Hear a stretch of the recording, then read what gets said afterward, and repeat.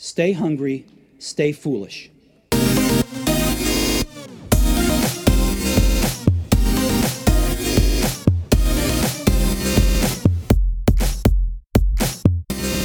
It's been called the Bible for startups and the best investment a startup can ever make.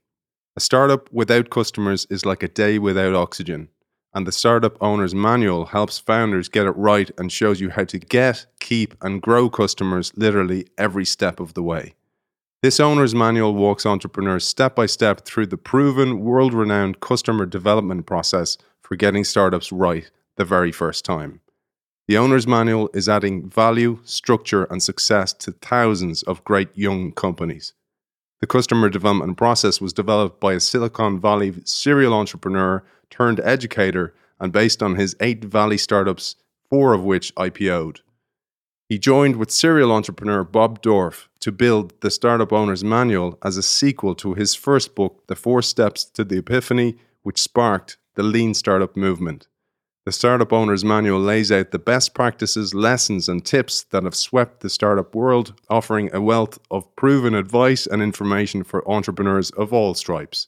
I am delighted to welcome the pioneer of the lean startup movement, the legendary Steve Blank. Welcome to the show. Thanks for having me. I'm excited. This is going to be a fun conversation if it's anything like the intro. The first thing we need to say about this book is don't attempt to read this in a single sitting over a long weekend. It's a companion over 6 to 30 months or more that it takes to build a successful, scalable startup.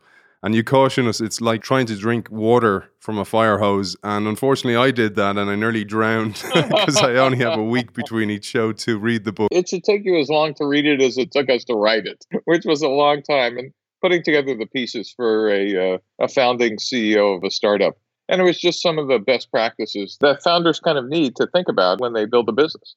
Starting with what's a startup? Let's jump straight into that then. What is a startup? As you tell us, the book uses the term startup literally hundreds of times, but you share different definitions of what exactly a startup is and what it's not. You know, one of the things that struck me early on in my career as an educator after being an entrepreneur is that you could ask people what's a startup and you kind of got about 1,000 different answers. And none of them really got to the core of what founders were supposed to be doing and thinking about. And so I'll give you at least the core answer, and then I'll give you some others.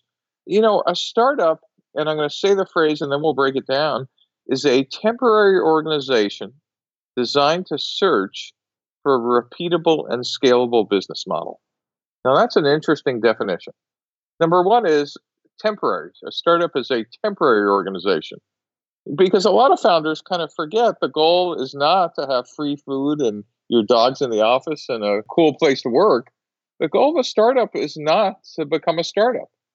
It's hard to kind of imagine, but a goal of a startup is actually to become a large corporation or to have a large liquidity event somewhere among there. But the startup is just a temporary phase because it's designed to search. And that's also a big idea because, again, at least when I was an entrepreneur, you thought the job of a startup was, well, to build products and to ship them.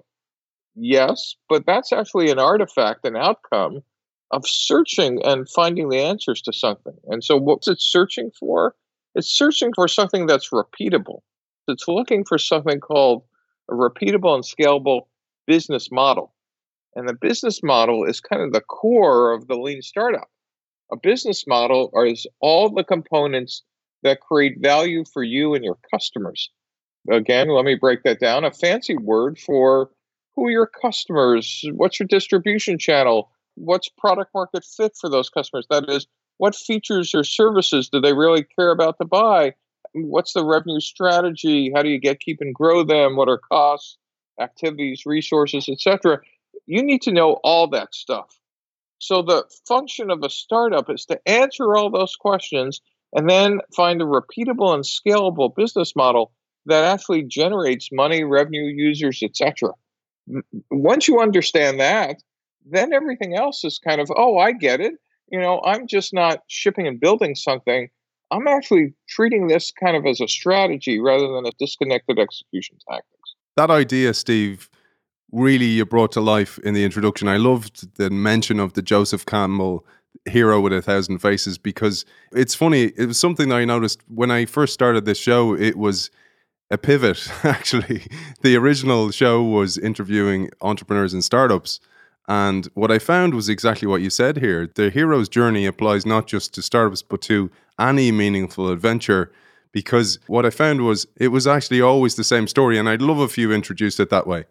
For your listeners not familiar with Joseph Campbell, he was kind of an anthropologist and sociologist who was a writer who basically noticed that almost all myths from ancient history, whether they were Greeks or Hebrew or Indian cultures or Chinese, all kind of had the same basic hero's journey, where a hero hears a calling and then turns down the invitation to the calling, and then something dramatic happens, and then they puts together a set of companions, and they go on a quest, and they go through a series of tests and trials, and then they reach the goal, but the hero has to die and then is reborn.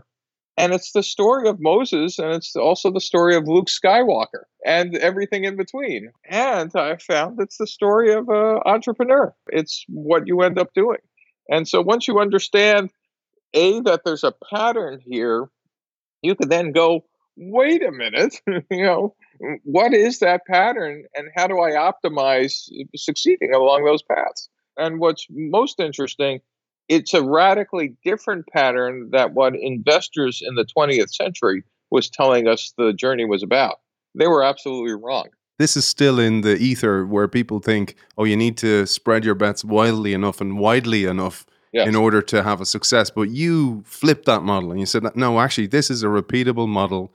The key here is that winners recognize their startup is a series of untested hypotheses, while losers blindly execute a rigid product management and introduction methodology. What I found unbelievably similar was not only the startup methodology, but corporate entrepreneurship or innovation within a big organization is the same thing. And there are these two different modes of being that absolutely clash with each other. Well, in large corporations, I got to tell you a very funny story, is when I started working with large companies and government agencies, there's almost always some kind of award for internal entrepreneurs who accomplish something spectacular. Hey, this person worked against all odds in the system and look what they got done, etc. I call these the kind of entrepreneur heroes. People do this without realizing that they're celebrating that their system is dramatically broken. It's a big idea. Instead of saying, well, wait a minute, these people are fighting the system and we're rewarding them for beating the system, perhaps we ought to consider that there's something wrong with the system. But no one has done that. We go, well, that's great. Now let's go on with our current business. And that's because one of the epiphanies I had is early on in building lean is that a startup isn't a smaller version of a large company, because large companies execute known business models, but startups search for them. As I started working with corporations and governments, I realized, well, that might be true, but companies aren't larger versions than startups.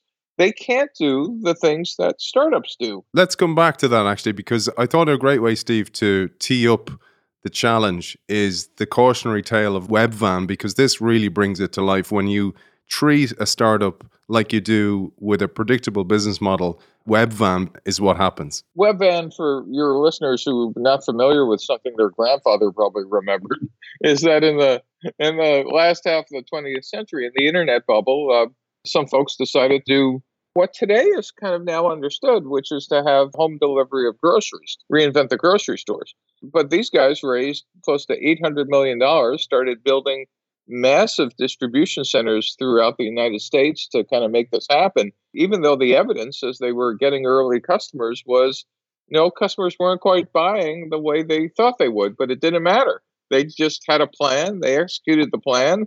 And, unfortunately, they weren't wrapping all the groceries in the business plan because people weren't reading the plan and they weren't acting like the behavior in the plan. And so the company burned through its $800 million of cash because they ignored the data about customers. They just kind of said, well, we got a plan. Here's what it says. And come heck or high water, that's what we're going to go do.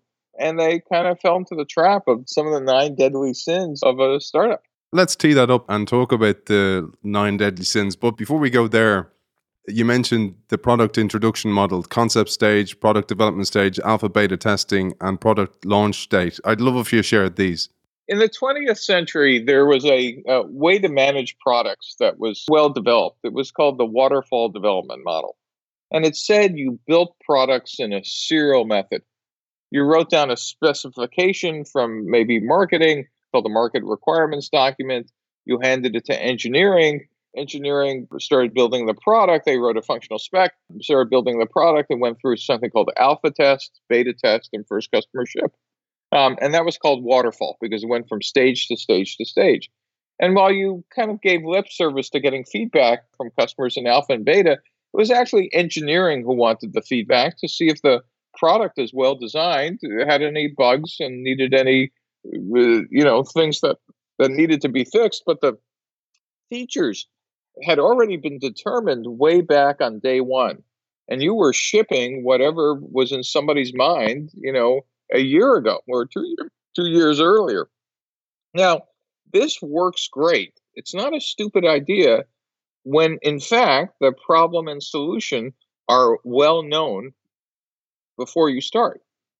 And that there can be cases in a large existing company when you're building the 28th version of the same product and adding new features that customers have asked for, and you have lots of evidence. So waterfall wasn't a completely idiotic idea, but the mistake was startups and their investors looked at large companies and said, well, large companies do waterfall and they spec their product, and founders have the vision, and we're funding this vision. What could go wrong? So we'll give the founders a pile. They'll use 9 slides, raise money.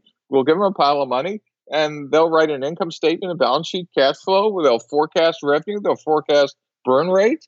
And we're going to focus on first customer ship because obviously on day one, the only thing we need to worry about is whether our building is big enough to hold the bags of money that are going to come in. How can that go wrong? Well, what really happens, of course, is that in a startup, no one noticed. This is a big idea. We didn't notice this difference between startups and large companies. In a large company, you have all this information. You know your existing customers. You know your distribution channel. You know what they're buying. You know competitors. In a startup, you don't have any of that. You have a set of beliefs. In fact, on day one, a startup is closer to a faith-based organization than anything else. It's actually a religious organization. We have none of this data. So in fact, all we have is a series of untested hypotheses, which is a fancy word for we're guessing about most stuff. We might have a core piece of technology, but you're actually guessing who the customer is, and you're guessing, how to price it, and you're guessing, more importantly, what features those customers who are guessing about might want.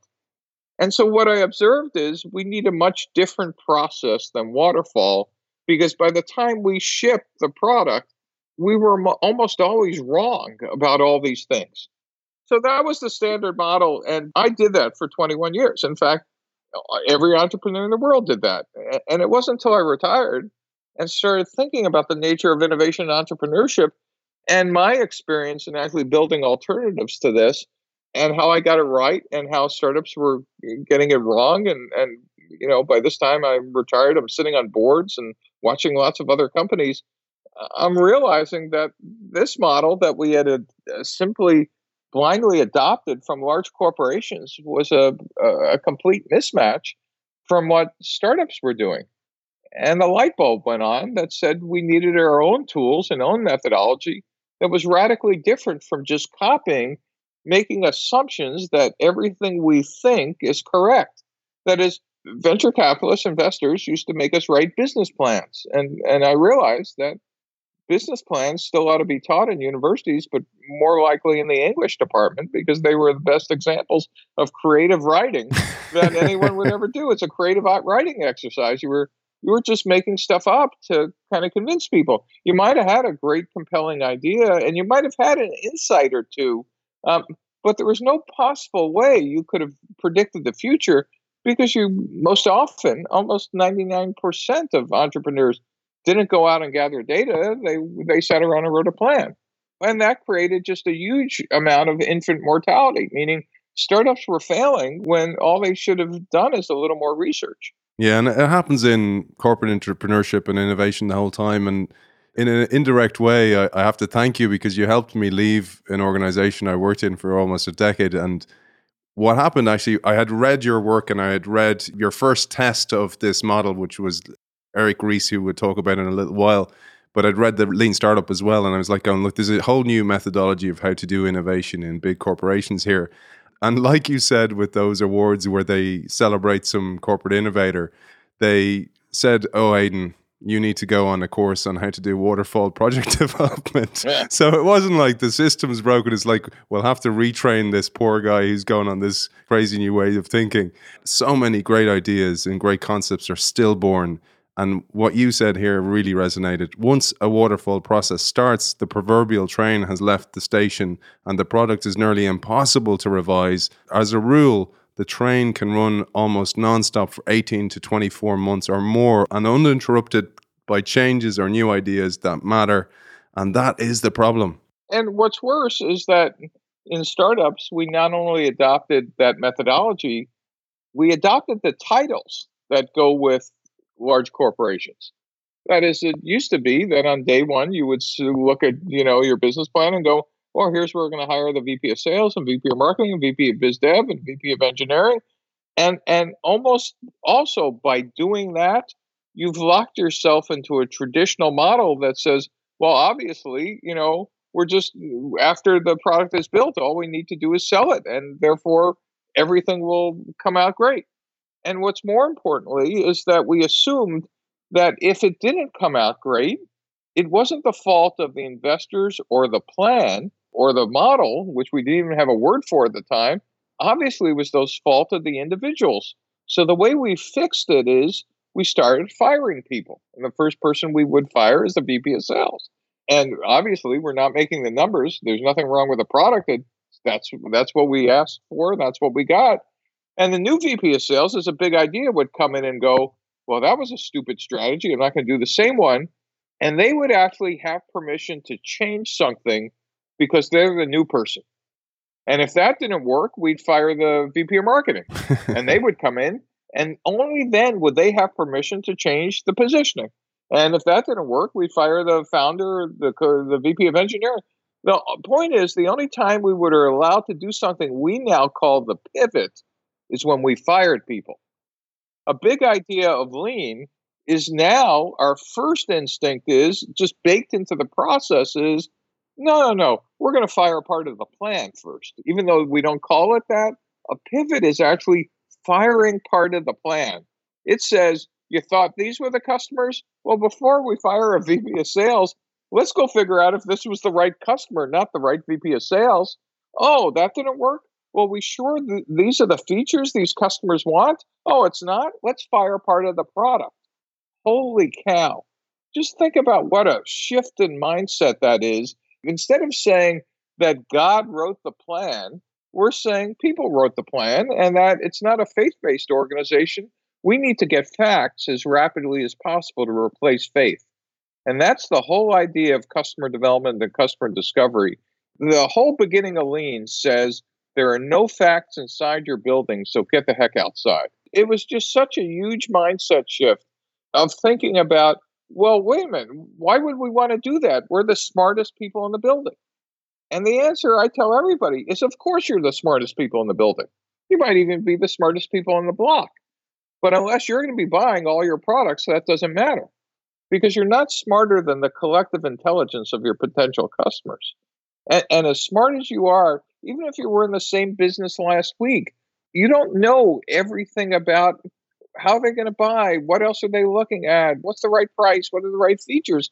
So why don't you get out and first validate that the problem you think you're solving is a problem that other people would say, yes, we have that problem or need, or yes, we pay for that. And then number two is validate whether the thing you're building or proposing to build would actually solve that problem, such that when people hear about it or see it, their pupils dilate and they grab you by the collar and say, you're not leaving until I get to either buy this, use it, or play with it. I love this, Stephen. There's a great quote where you bring this to life and you say, this mode, which is search mode, embraces failure as part of the startup process and innovation process. And unlike existing companies that fire executives when they fail to match a plan, we keep the founders and we change the model, not change the founders. And that's how you validate a hypothesis. And that's a radically different departure from I'll build it and they'll come. And in fact, in Silicon Valley, it wasn't until Andreas and Horowitz, a venture firm, embraced this idea of keep the founders and fire the plan, essentially adopting lean, that we started generating unicorns. That is, companies with valuations north of $1 billion. So not only did lean change how entrepreneurs think about companies, it implicitly changed how VCs treated entrepreneurs. So thank you, all the unicorns. Please send your money to Steve Blank at steveblank.com. I'm taking contributions. But seriously, it changed the notion of what the role of founders were, and in fact, how investors would tolerate risk. It used to be if you deviated from the plan, you were going to be the ex-CEO. Nowadays, at least most VCs, at minimum, give lip service to lean. Some of them actually understand it. And most of them see what happens is that there's almost no plan that survives first contact with customers. Almost every startup ends up doing something different than they assumed they were doing on day one. Huge concept. When I used to talk to VCs in the 20th century, they all acknowledged that and then moved on. They'd say, oh, yeah, no one ends up with it. Well, what do we do about that? Well, yes, Steve, go execute the plan. Well, wait a minute. and to be fair, and this was a real eye-opener for me, it turns out that neither venture capitalists nor people in business schools you would have thought were the ones to recognize this were focused on solving the problem. VCs, to their credit, realized it wasn't optimal, but they were making too much money as is, using waterfall and having this massive failure rate up front to want to change anything. And ironically, business school professors, where this should have started, the reaction I got was at the time frustrating and now kind of funny, is they said, Steve, we consult for the world's largest companies. How hard could 6 people in a garage be? Wow. I swear, that was the answer I got. Again, it was the nature of business school professors' consulting practices in the 20th century is why would they consult for startups? They consulted for places where they could make massive amounts of cash. But that meant they had no hands-on experience of how different startups actually were from large corporations. And therefore, the innovation for lean didn't come from academia or research. It came from practitioners like me and Eric who kind of said, no, this isn't how the world works. You're analyzing the wrong data set. You don't have enough data to understand how startups and large companies are different. Now, of course, the same people kind of laughed at it, now teach lean, though I have to tell you, certainly in the top 10 business schools, they still can't bring themselves to call it that, so they rename it something else. Seriously, even in places I teach, they teach my class, but I get no credit. But I'm more than happy that the bar had been raised. I find it amusing that we truly have changed the nature of innovation and entrepreneurship, both in practice and in education. You have to remember, a decade ago, the capstone or top class you could take in a university was how to write a business plan. And that was it. No one recognized that. Why are we teaching something that no one reads and no one wants, though they still make you write? And one of the reasons I wanted to share your work, Steve, was this is the same as entrepreneurship or corporate innovation. It's a startup within a big business, but it's much, much more difficult because at least a startup has somewhat autonomy. Yes, the VC may be putting pressure to execute to a plan, but the VC in a corporation is the traditional business, and that puts massive pressure on the entrepreneur or the corporate innovator who wants to change the business and is made to execute to a plan or made to execute to the metrics of the business as usual. Yes. So it took me a while to kind of understand what was broken in a large corporation and government agency. And the problem, surprisingly, is not that there aren't innovative people in large companies or governments. Let me say that again. There's probably, or in a different way, there's probably more innovative people in companies and government agencies than there are in startups. It's a big idea. It's not that they don't have that same talent embedded in their companies. Those individuals who work there have different personal risk profiles. They won't bet their family's mortgage or kid's trust fund or college education on it, but they're there. The problem is that the way companies are built, the nature of the corporation is built to execute a repeatable process. They have found scale. That is, companies exist for scale. And when you have scale, you build process and procedures and manuals and metrics, and OKRs and KPIs and financial metrics and internal metrics, and you build culture that is basically, think of it as turning the crank. People come to work to do a job. And that's not bad. That's, in fact, it's not bad on multiple levels. It's, as I said, it's how companies historically have scaled, and it's how 99% of most people are comfortable going in, doing a job, going home, and living the rest of their lives. Because as a reminder, only crazy people want to go out into the unknown and chaos and start something new. But it's actually the fact that corporations are designed historically, underlined historically, for operations in steady state environments for scale. And by the way, that could go on forever, except the world is never steady state. That is, you never have a monopoly forever. Maybe Google for the next 10 or 20 years. Microsoft thought they had it for 20 years. All those things the auto companies had them for maybe 80 years. Those are crumbling. So business models eventually collapse. And when they collapse, this steady state model of process, procedure, etc., doesn't work anymore. And so how do you deal with disruption in a company or government agency? By the way, when a company fails, the economy doesn't go out of business and something else replaces it. But government being disrupted or a government agency, that's a different story. That's a national problem. 20 or 30 years ago, two professors, Tushman and O'Reilly, actually gave this a label, what companies need to do. They called it an ambidextrous organization. That is, companies need to figure out how to execute and innovate in parallel.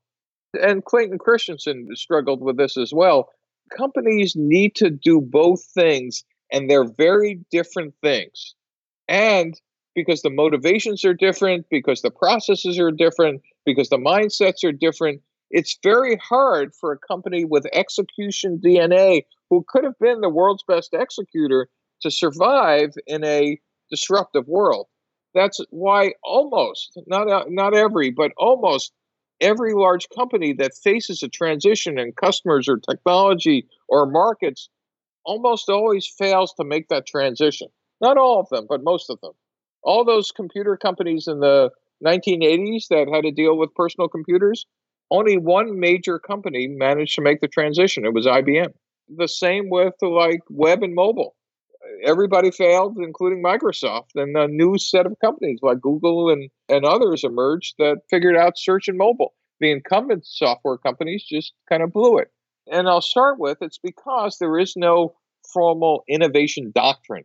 An innovation doctrine is, what's the rules and processes I need to deal with in innovation? How do I set up an ambidextrous organization? What's the role of leadership? How do I, in fact, communicate the mission? What are the processes and procedures that need to be set up in parallel? What's an end-to-end innovation process? How does that work? Is there an innovation pipeline in the company? All those things need to be done as a strategy from the top down, not via, again, heroic innovation. Remember, we were talking about we celebrate the heroes? Well, that's because none of this was being discussed on at the board level, on the C level. There was no process for innovation. And again, 30 years ago, McKinsey actually gave a kind of a nice overlay for if you're thinking about how to do innovation in an ambidextrous way. That is, again, think of that word meaning chew gum and walk at the same time. They said there are three horizons of innovation. Horizon one is, how do we add more features to existing products? Or how do we get more existing customers or better supply chain, et cetera? Horizon two is, how do we get adjacent markets? Or how do we sell our existing products to new segments? Or how do we use our technology to find new opportunities? And Horizon 3 is what Amazon is great at, and Apple under Steve Jobs was great at. How do we spin out and create entirely new businesses, completely new businesses, and disrupt ourselves? That's what startups do. And it used to be that took decades or years. Now, in fact, you could just do those almost overnight using existing components. But again, those three horizons give leadership a way to think about maybe this is a framework I should be thinking about. And by the way, companies have advantages here, where startups just need to generate all this stuff internally. Companies could partner, they could acqui-hire, they could buy IP, they could buy products, they could do lots more things than startups can.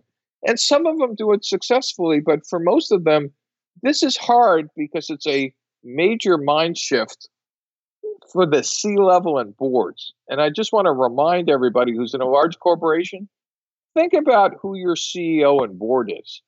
The odds are they came up through the ranks as world-class executors.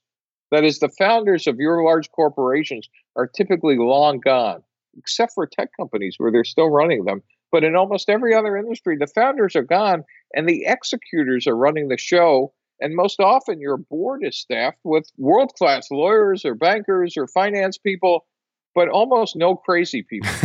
And I have a heuristic that is, if your board in a large company or government agency doesn't have 1/6 to 1/3 crazy people, you are not going to be able to deal with disruption. Big idea.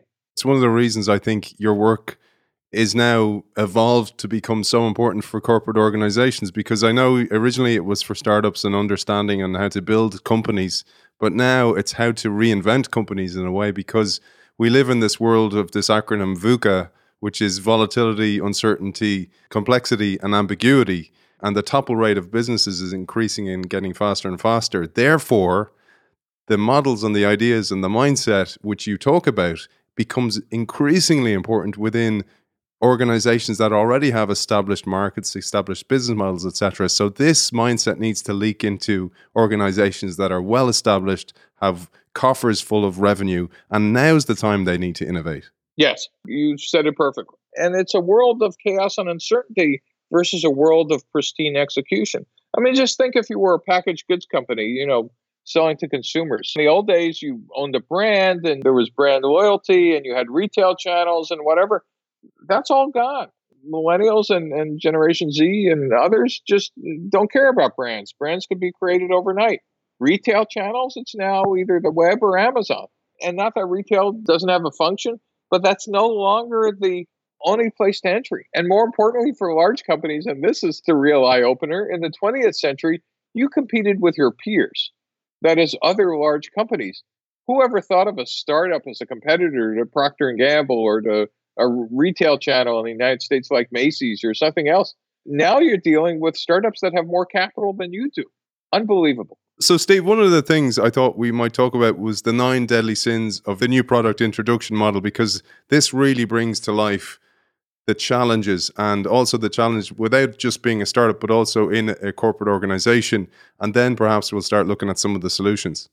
Yeah. So number one is just thinking about the things that startups typically got wrong in the 20th century and kind of a little frustrating. They're still getting wrong in the 21st. Is number one is the biggest sin is assuming you know what your customer wants. And that's kind of driven from the founders' unwaveringly belief that they understand who they are, what they need. And that's important because the founder has passion and vision, and that's what it takes to kind of start something from scratch on a napkin. But on day one, a startup has no customers. And unless they're really, really, really a true domain expert, they're only guessing about the customer problem. And as I said, that makes this a faith-based organization. To succeed, founders need to turn these guesses into facts as soon as possible by getting out of the building and asking customers if their hypotheses are correct and changing them if they're wrong. And so the second one is, we talked about this, and it's a derivative of the first one, is the founders have complete belief is not only do I understand the customers, I know what features to build. So if I know the customers, I assume all those features those customers need. That is, I'm assuming what we now call product market fit. That's what you should be searching for, not assuming you have it. And the mistake is we design and build a fully featured product using waterfall without ever leaving the building. And you can almost guarantee that those features and those customers are going to be wrong. The third sin is focusing on the product launch date. I've told my investors and my team we're launching on day X.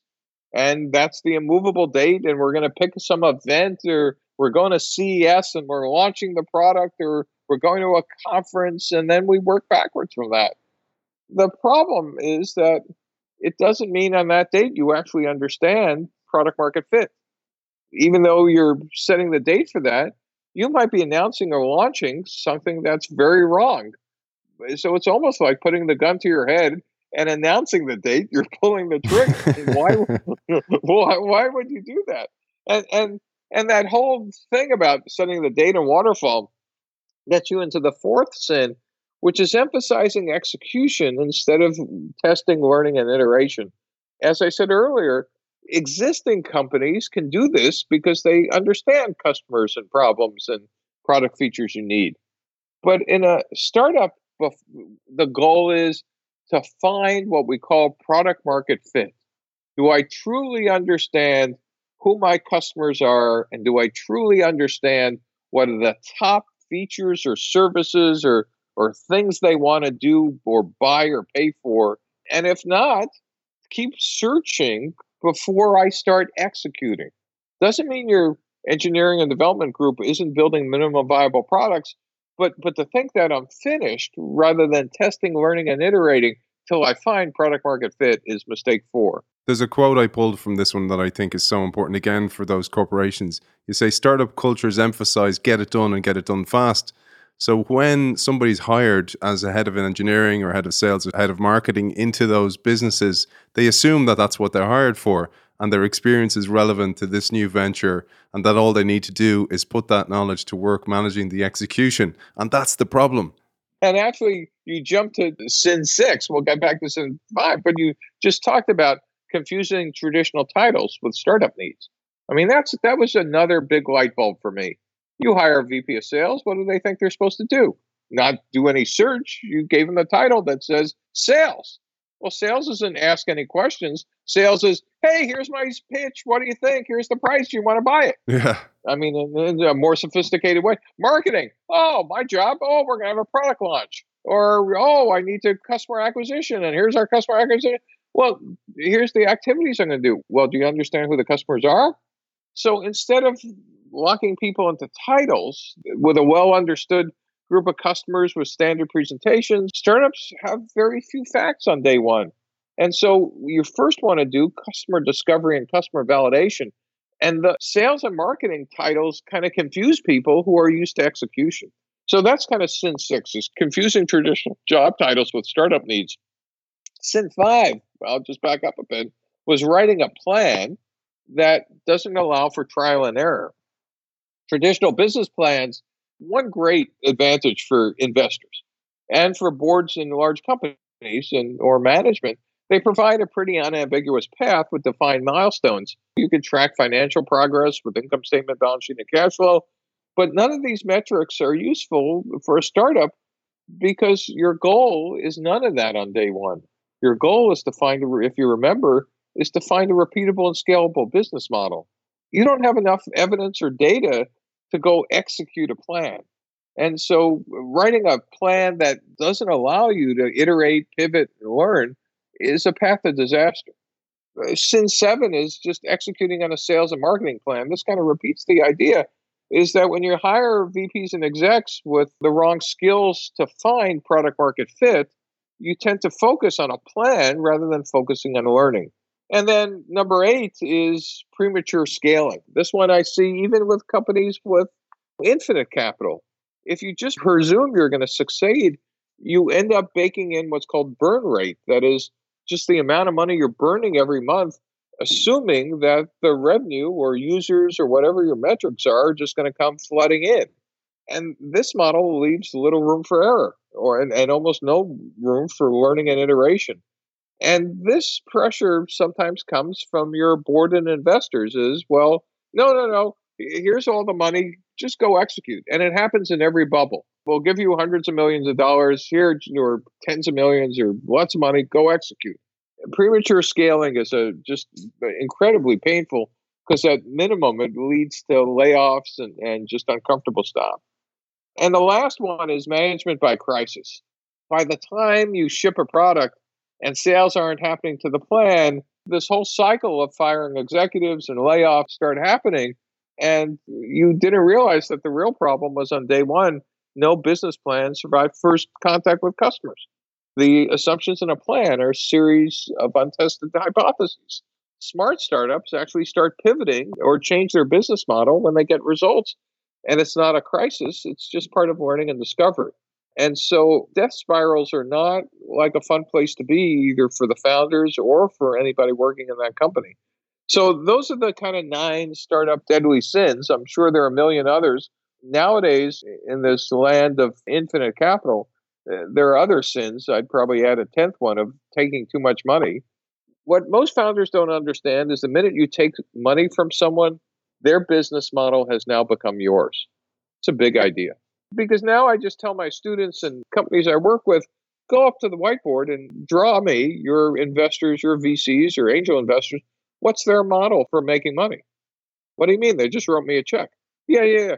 But they wrote you a check for X million or hundreds of thousands. Tell me how much money they want to make and by when. Well, I don't know. Well, you're screwed. You have no idea. One thing you said there is the last step when a company actually graduates. So when it doesn't commit the 9 deadly sins and it follows your model.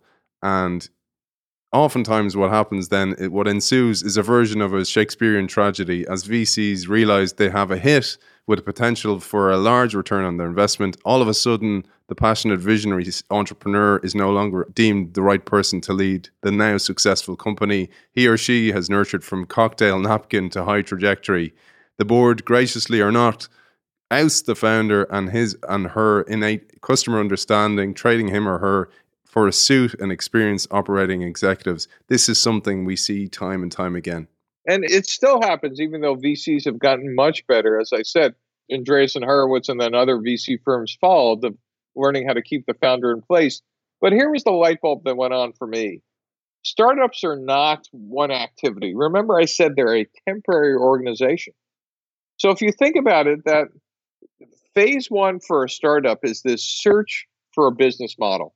Particularly for most startups, it's the search for product market fit. That's a big idea.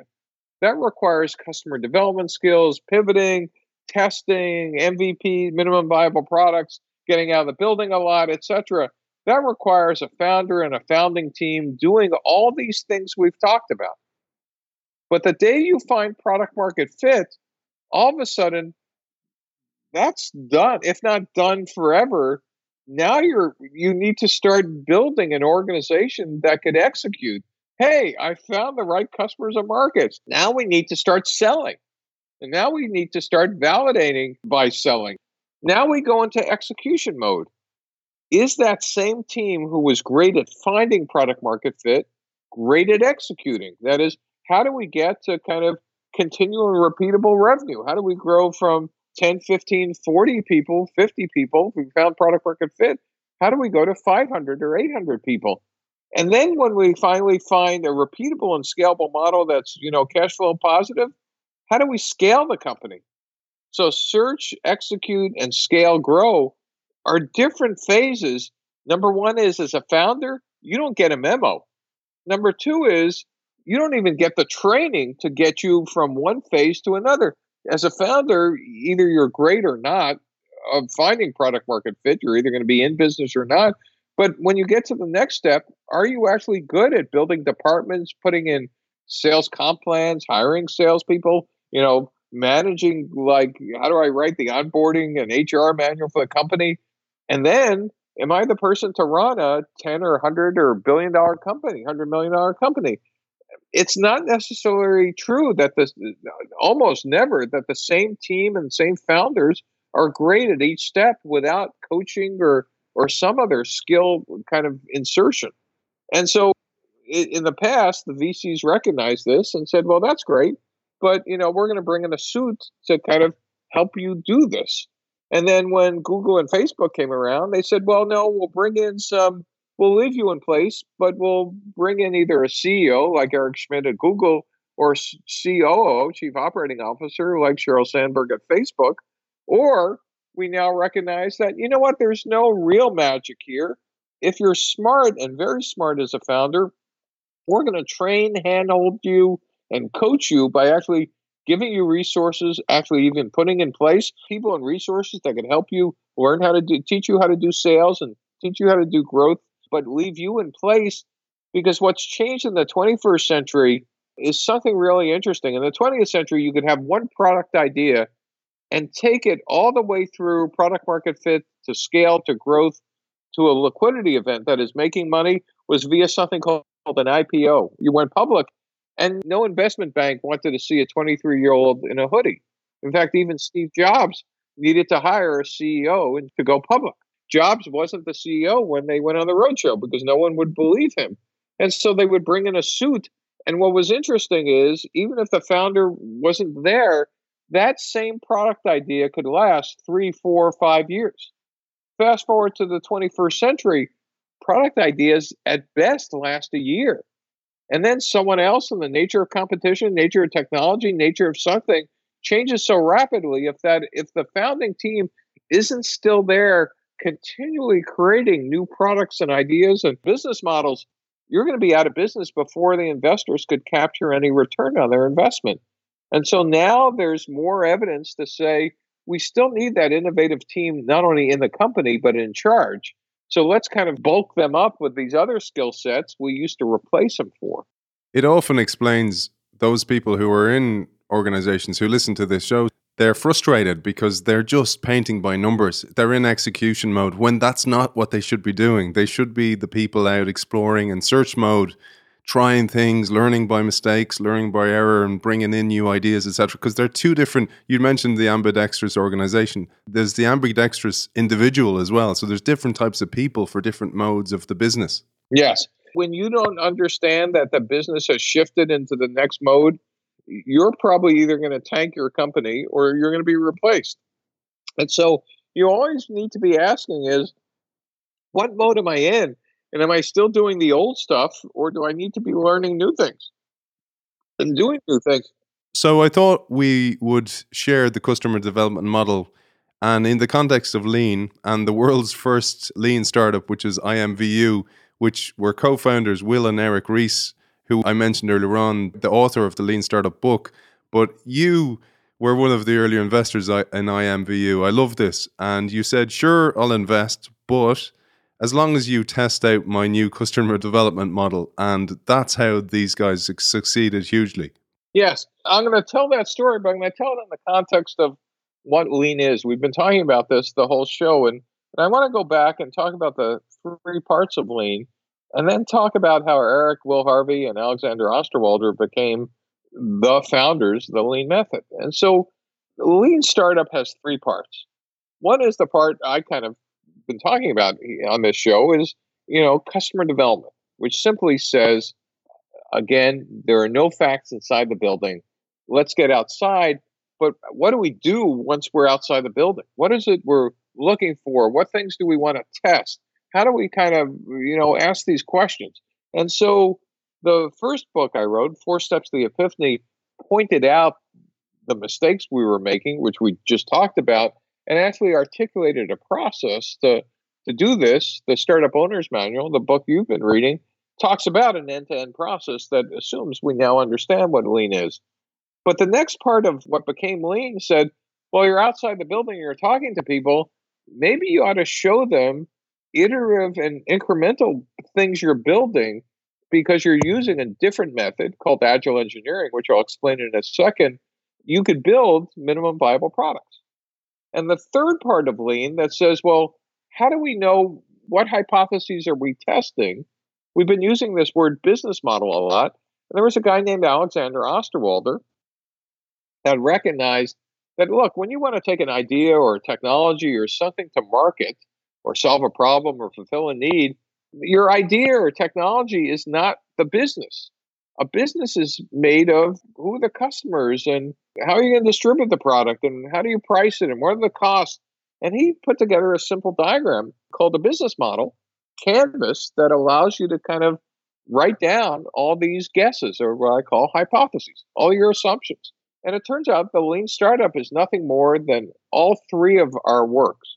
Alexander Osterwalder's business model canvas to kind of write down your hypotheses, my customer development process to kind of get out of the building and test them, and Eric Ries's observation that what goes with customer development is not waterfall engineering, but agile engineering. And in fact, that's the method that we kind of now teach and has kind of become widely adopted and is part of that startup owner's manual you've been quoting from.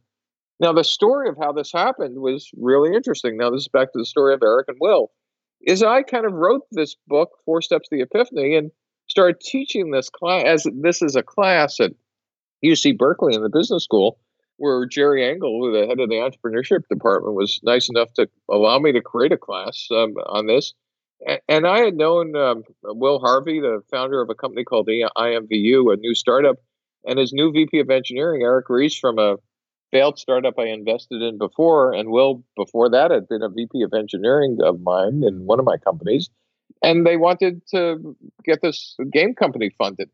And after losing money on their last company, I said, okay, I'm happy to fund you guys, but you got to take my class. Because instead of doing what we did last company, which truly was, I mean, it was a classic 9 deadly sins. We did 11 of them. That's how bad it was. I said, why don't we kind of avoid, truly, I didn't articulate it that way, but we did every one of those mistakes. I said, I got a different method. If you guys want my money, take the class. And they'd grumble because they'd have to drive from Palo Alto all the way up to Berkeley at the time. But finally, like Eric said, oh my gosh, this like explains a lot of why we screwed it up. But Steve, the one thing you don't understand is there's something that replaces waterfall engineering. In the 21st century, now we're starting to do something called agile engineering. And agile is the antithesis of waterfall. Just for your listeners the 2 people who probably don't understand it, but that included me at the time, was, remember, waterfall was a step-by-step serial process that when that train started, you weren't getting it off. But agile engineering said, no, we could build products now incrementally and iteratively, getting feedback at each step, whether it's hardware or software. So while we're doing customer development, it was perfect to actually be showing people kind of, well, is this what you had in mind? Or, gee, what if I changed it here? So the product was as agile as your customer development process was, and your ability to kind of model the business model. And so Eric Ries and Will Harvey, Eric running engineering, became the first practitioner of the lean startup anywhere in the world. And he was the one who paired customer development with agile engineering. And IMVU became our test bed. I was sitting on their board of directors, and we'd run experiments, and Eric would actually do all the heavy lifting and doing that. And after that startup, Eric became the world's biggest evangelist of lean. And after Eric started evangelizing it, I discovered Alexander Osterwalder's model of the business model canvas, which was the last missing piece. Yes, we were testing hypotheses, but we didn't quite exactly know what hypotheses we should be testing.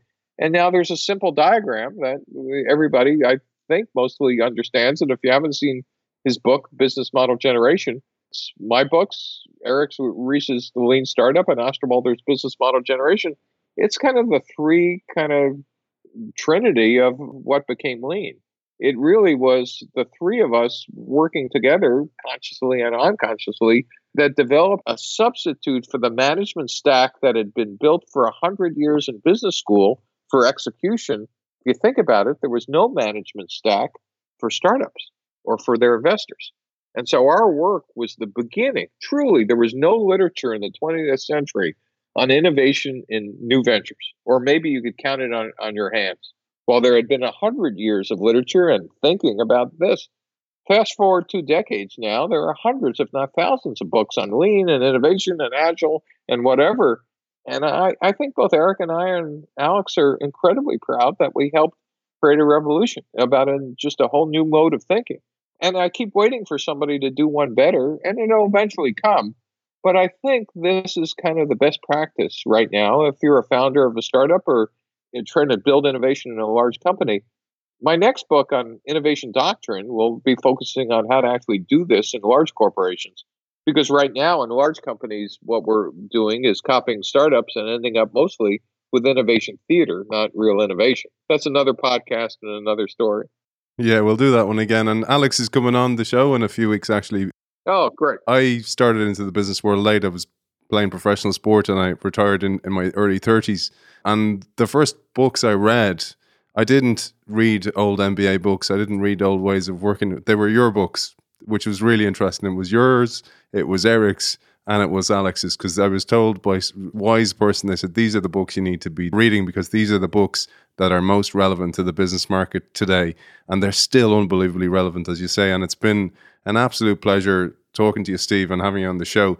And if people want to find out more, you have a plethora of studies and articles and videos, and you're incredibly generous with giving away this knowledge. Where can people find out more about your work? So I have a website that was designed in the 19th century called called steveblank.com. So it's not hard to find. And there are links to, the categories on the left. There are tabs on the top of books to read. And there's some fun stuff on the secret history of Silicon Valley. And buried in there is a link to all the slides my students have ever produced. And you can find that on slideshare.net/sblank. and steveblank.com for war stories and how I actually came to this. And I think you'll find some interesting material. Well, it's been an absolute pleasure talking to you, author of The 4 Steps to the Epiphany, Holding the Cat by the Tail, and The Startup Owner's Manual, and a host of other Steve Blank podcasts, articles, etc. Steve Blank, thank you so much for joining us. Thanks for having me. It's fun.